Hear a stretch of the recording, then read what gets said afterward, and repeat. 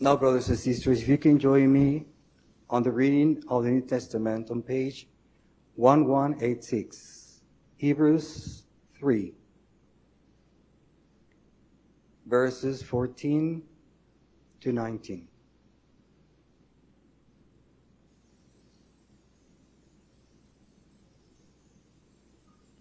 We have come to share in Christ till we hold firmly till the end the confidence we had at first.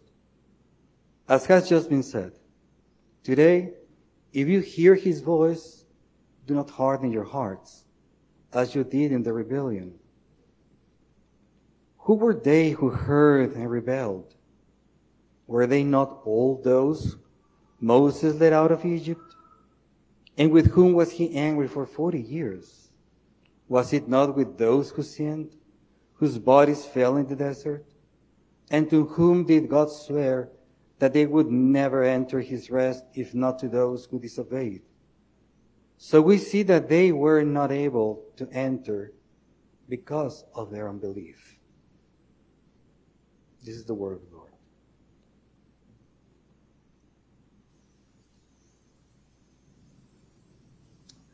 Thank you, Ramiro. And it's been such a blessing this morning already to see people using their gifts, including Mike. I was able to go and visit him at his preschool to see this is what he loves to do and he's gifted to do. And also thank you for the beautiful song this morning. Well, we heard the finishing verses of Hebrews chapter 3 already to show us where we're going to end this morning. But the topic and title of today's sermon is Softening a Hard Heart. Have you ever noticed in life there are many things that can be difficult to deal with? Just regular, ordinary things in life. You've ever painted and forgot to clean out the paintbrush? What happens? Paint dries on that paintbrush. You have to beat that paintbrush out to get all that dry paint out just so you can use it again. If you've ever tried to make dough, even with mixers, you mix all the ingredients, but you have to knead that dough all together, put it in the fridge, bring it out, and maybe bring the rolling pin. Why? To work in all the ingredients to be able to be baked.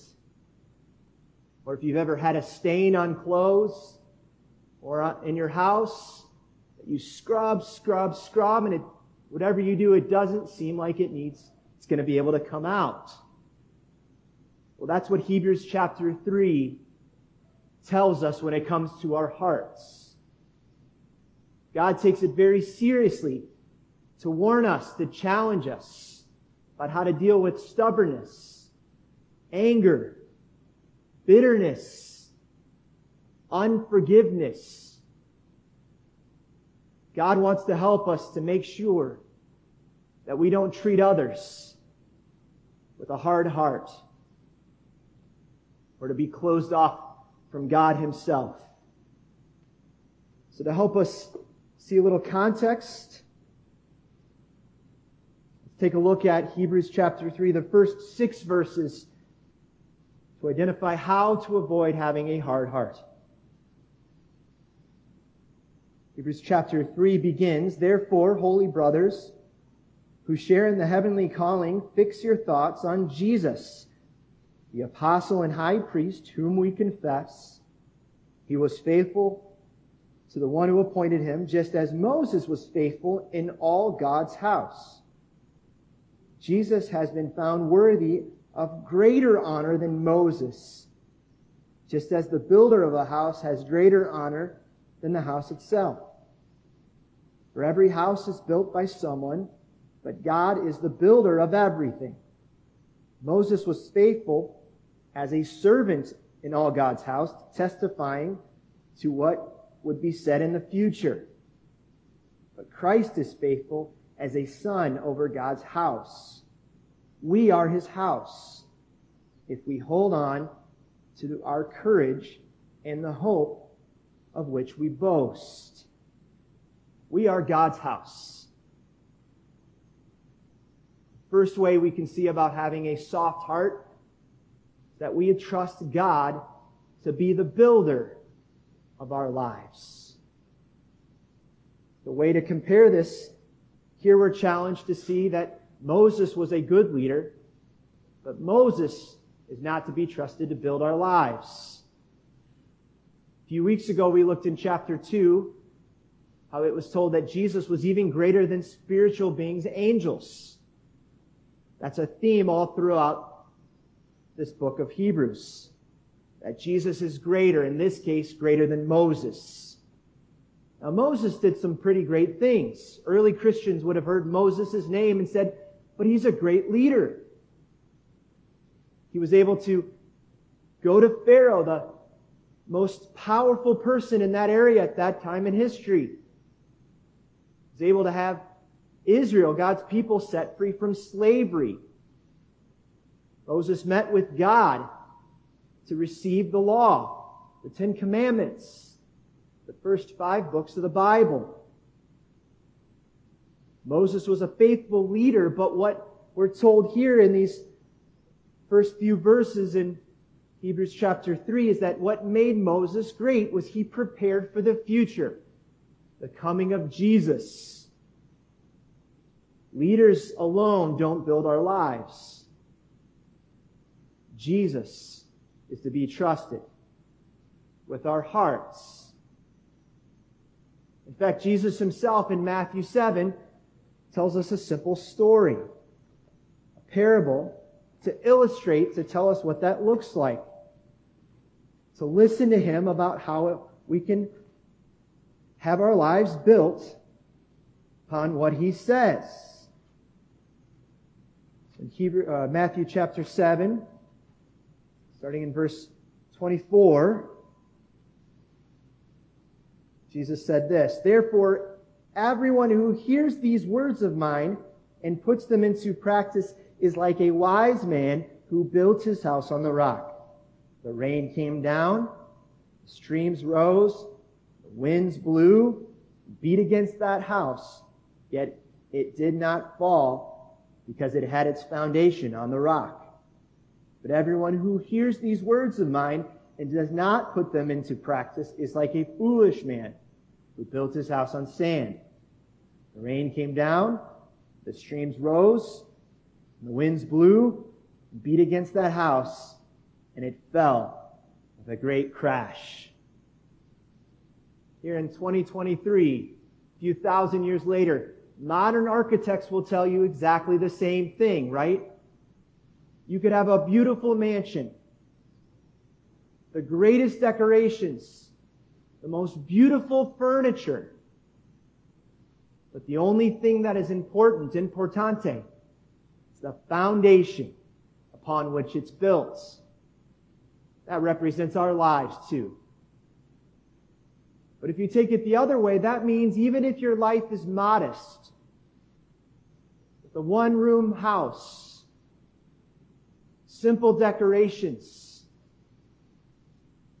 you too can have a life and a purpose found in Jesus. No matter where we're born, the size of our families, the type of job that we have, or even, yes, the styles of our houses. Most important thing is our foundation. What our lives are built upon. In this case, we're told the words of Jesus, the teaching of Jesus. Jesus himself is always dependable, stable, never changing, so that our lives can weather the storms, the circumstances we find that we face. Relationships come and go, don't they? But God is always faithful. Someone might even have the best career, the greatest finances, the best clothes, the best school for your kids. Not that those things are unimportant, but we cannot neglect our foundation. So what is that foundation? Well, as we've already seen, it's our very hearts, the very core of who we are. We go to Proverbs chapter 4, we're given a very small verse. This would be a great one to memorize. It's what we're told.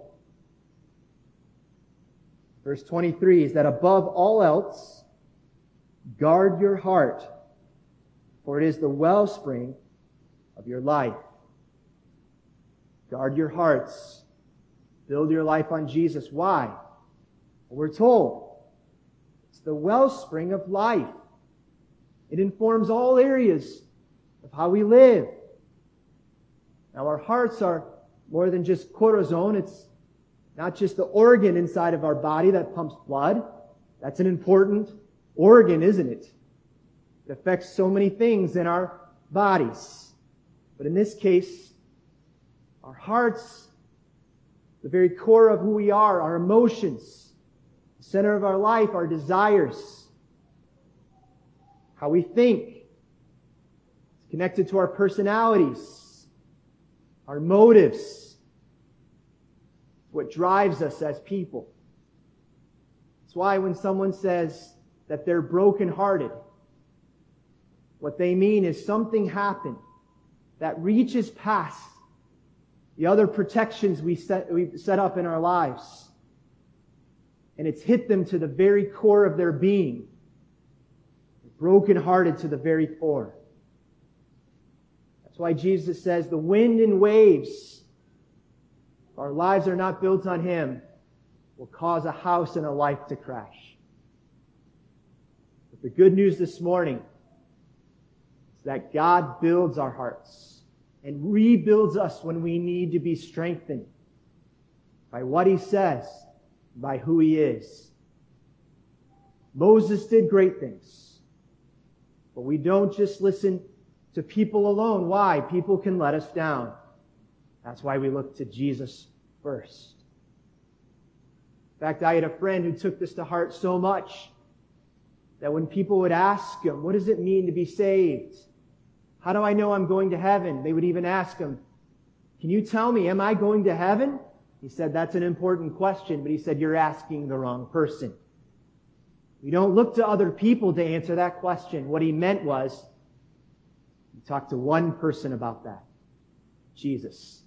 And the good news is, if you ask Him to be forgiven, Jesus forgives all of your sin. Jesus gives eternal life. So that when the wind and waves come, it will not crush us. So what does that look like? It's first and foremost, as we're doing here, to be aware of our hearts, not just our actions. To be aware of what motivates us, to identify what leads to those actions. Anger is a good example. When we find ourselves being angry, that's the result of our hearts, isn't it? Anger overpromises and underdelivers. What does anger try to do? Anger tells you to get angry, to yell, maybe be aggressive, but ends up making you feel worse than we were before. Instead, we turn to God to help us with our desires, to help root out the things that cause us to struggle, so that we build our lives upon Him. Talked about that this morning in Adult Sunday School. To remember that His love is patient. His love is kind. Next thing that we can see here, Hebrews chapter 3, about having a soft heart instead of a stubborn and hard heart. The importance of who we listen to not listen to lies. Picking back up in verse 7 through 13. Here's what it says in Hebrews chapter 3. So it says, so as the Holy Spirit says, today, if you hear His voice, do not harden your hearts as you did in the rebellion during the time of testing in the desert, where your fathers tested and tried me, and for 40 years saw what I did. This is why I was angry with that generation, and I said, their hearts are always going astray, and they have not known my ways. So I declare on oath in my anger, they shall never enter my rest. See to it, brothers, that none of you has a sinful, unbelieving heart that turns away from the living God. But encourage one another daily, as long as it is called today, so that none of you may be hardened by sin's deceitfulness. The opposite of listening to God's truth is listening to sin. As we saw there, sin is deceitful. Sin is not honest with us. It twists the truth. And it doesn't want us to know that about how sin works. In fact, we already read that this morning, but in Jeremiah chapter 17, we're even told that sin is dishonest, that hearts are deceitful, and they're in need of God's help. Let me read those verses again for us. Jeremiah 17, 9 and 10. The heart is deceitful above all things and beyond cure. Who can understand it? I, the Lord, search the heart and examine the mind, to reward a man according to his conduct, according to what his deeds deserve. In other words, we rationalize the irrational. We defend the indefensible. Every one of us, there's wickedness in our hearts that we're not aware of. And what's worse is that it does not want us to suspect it's there. That's why God is honest with us, instead of the deceitfulness of sin. Now, in the prophet Jeremiah's day, he was speaking to God's people Israel just after they had celebrated and worshiped together. Only there was a problem. They went home to worship false religious beliefs, false idols. That's why they were supposed to hear these words. Don't let your hearts deceive you. In fact, when they perhaps heard these verses, they would have maybe thought, wait, me? My heart? No, but I'm a good person. Who, me? No, but I do good things. Or maybe they would even said, yeah, God said that, but He wasn't really serious about who we worship. God was very serious, very clear. There is only one God, our triune God. And that's what our hearts can do as well if we don't watch it. In fact, to illustrate that, even as we had the children's message this morning, we can learn so much from children, can't we? Have you ever tried to talk with a young child who just did something or said something they shouldn't have done, and you ask them that question? What are we thinking? Why do we ask them, why did you just do that? Well, they'll tell us, won't they? They'll say, I don't know. And they're honest. Sometimes they don't know. They're just young. They're learning. They're figuring it out, as well as we know our hearts are prone to want to do what we want to do, to be selfish. And even though as adults we've grown, I'm sure if we're all honest, we know that same feeling, don't we? To find ourselves saying, what was I thinking? Why did I say that? Why did I just do that? Well, here we're told we should be grateful that God is honest with us, that we need Him. We need His truth instead of letting the lies of sin discourage. We're also given, again, the Hebrews 3 continually talks about God's people, Israel, in the desert with Moses for 40 years. Even after being freed, you'd think that they'd be grateful and encouraged. But for 40 years, they were hungry and they complained, even though God gave them food. They were thirsty and complained. God provided water where there wasn't water. God showed them the way to go during the day. And at night, when it was dark and they're out in the middle of nowhere, God shone a light so that they would be encouraged, that they could see, feel protected. And yet they still had stubborn, hard hearts. That's why verse 13 tells us to encourage one another, to be encouraged, because lies discourage. God's truth provides the encouragement we need. When I first started out as a pastor, I worked with teenagers, and I remember hearing one time, to encourage a middle school or high school student as if they've never been encouraged yet that day. And the reality is many of them have not been encouraged at all. In the midst of all the competing messages that we hear, the way that media tries to tell us to compare our lives to others, to tell us that we're not good enough, that we just need to be better and try harder. Instead, God truly cares. God provides a better way to tell us that yes, life can be disappointing and our hearts can struggle. But God provides the encouragement we need so that we can point to His truth. Now, just one final point about encouragement. We need to be careful, right? Because encouragement is different than flattery. Flattery is just telling something to someone in order to get from them. It's self-focused, not God-focused. True encouragement isn't just about trying to make someone feel better.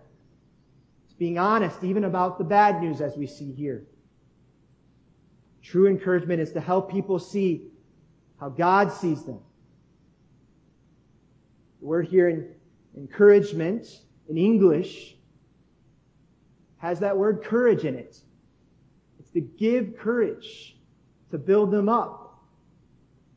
The original language of Greek and even in Espanol, it actually is a little closer to being understood about giving comfort, to come alongside someone for help. In fact, elsewhere in the Bible, Jesus even calls the Holy Spirit the Comforter, the Helper, to guide us in God's truth, to help us remember the foundational things that Jesus said,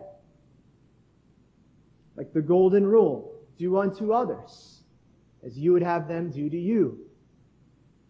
The longer you study the Bible, you can hear that and think, okay, yeah, I know that. To live it out, we need God's help. And it can be so encouraging when we take that to heart. In fact, one way I heard that explained that always sticks with me is to turn it around. To think about the things that discourage us, that might cause us to complain. When we find ourselves wanting to complain, instead of complaining, thinking no one's encouraging me, no one's helping me, Jesus says, look around. Because chances are, if we have that discouragement, there are probably somebody else who's also discouraged. And Jesus says, do that for them. Encourage others the way that you realize you would like to be encouraged. And the beautiful thing when we do that, and when we encourage, when we do unto others, oftentimes we even forget what we were complaining about. And when we encourage other people, they in turn take that to heart and then turn around to encourage us when we need it as well. Each of us can start by encouraging so that other people can be encouraged as well. And then finally, as we think about having soft hearts instead of hardened hearts, not only do we need God to build our lives, avoiding the lies and deceit, but finally we can rest in the grace that God gives, which is more than just saying we believe. We've already heard those verses. In chapter 3, verses 14 through 17, it repeats that phrase, today if you hear His voice, do not harden your hearts as you did in the rebellion, which is quoted from Psalm 95 to describe God's people, Israel, in the desert who again were not walking by faith. Sadly, the result of which meant they did not enter the rest of the promised land, even after 40 years. All because they missed the warning signs of stubborn hearts, bitter hearts. They may even said that they trusted God, but they had faith elsewhere. And the reality is, faith in anything else but Jesus is like wandering around, never going anywhere. But the good news of the gospel is that God's amazing grace is more than just saying we believe. It's truly allowing God to change our hearts.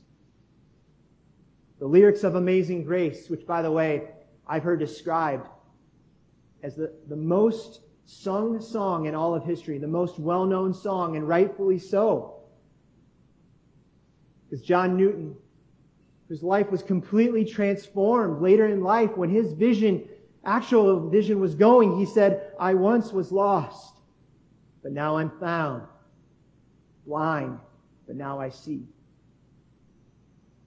Without Jesus, there is no rest. But the good news is that God gives eternal life, which means having God confidence, not self-confidence.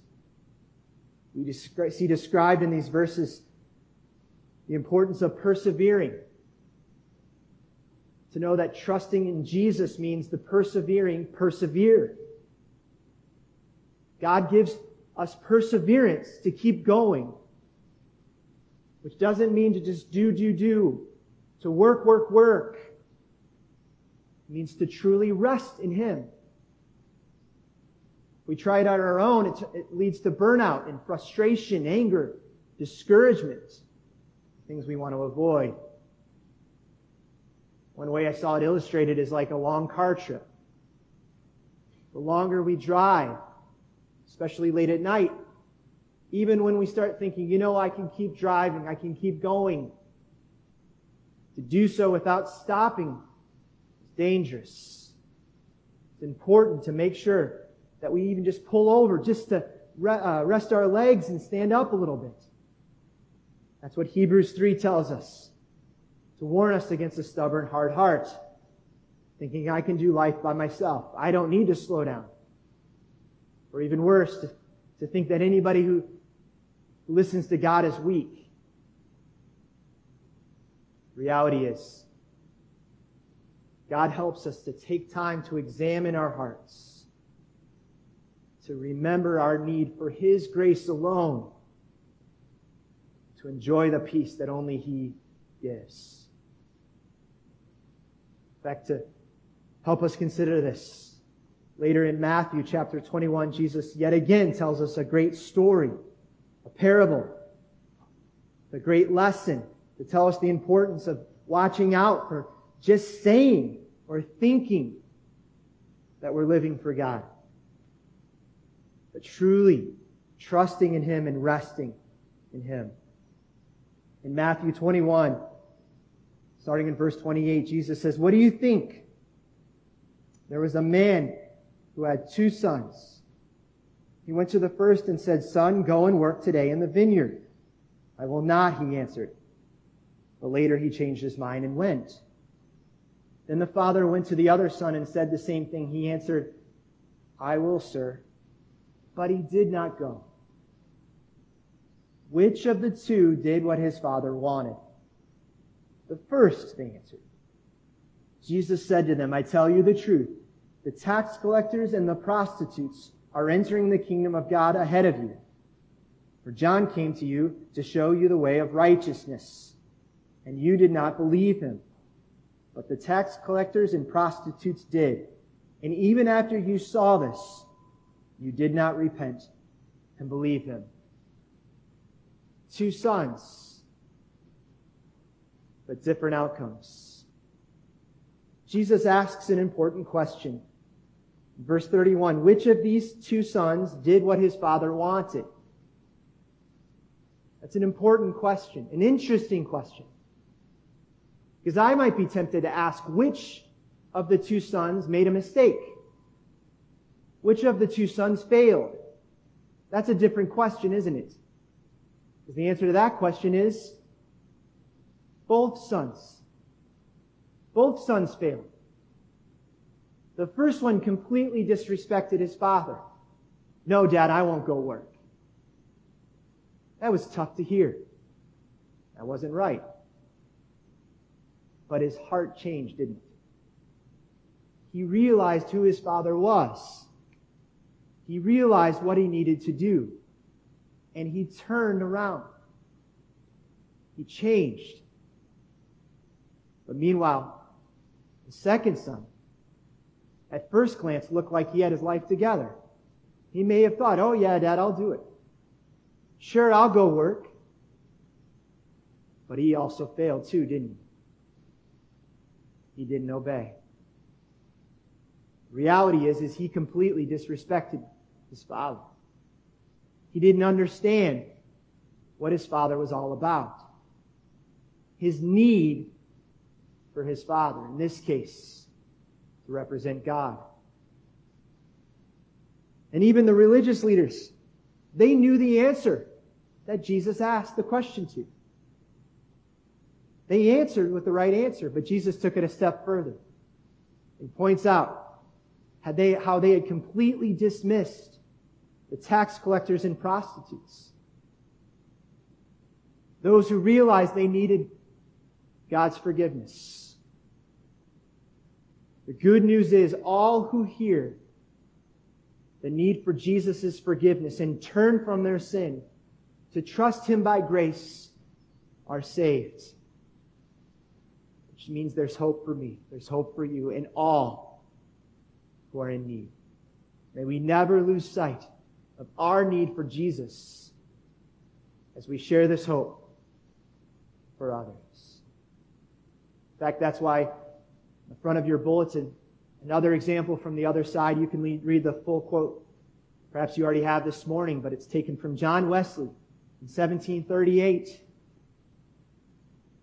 A man, if you understand in history, who had left England thinking that he was serving God. But he realized that he was missing something at that time in his life. He had no peace in his heart. And it wasn't until he saw how others, when they heard this message of Jesus, were forgiven. How they trusted in Jesus by faith and were saved. Perhaps probably because he had been around the Christian message for quite some time in his life, but it was seeing this that helped encourage him to fully rely on the grace that Jesus gives. And famously, he describes it as a heartwarming experience that changed him to his very core. And after this experience, he returned back to Oxford in England. And he began to share that message powerfully at a time in history when others were hungry for something they too were missing. The grace of Jesus that softens every hardened heart in need. I'll read once more. Today, if you hear His voice, do not harden your heart.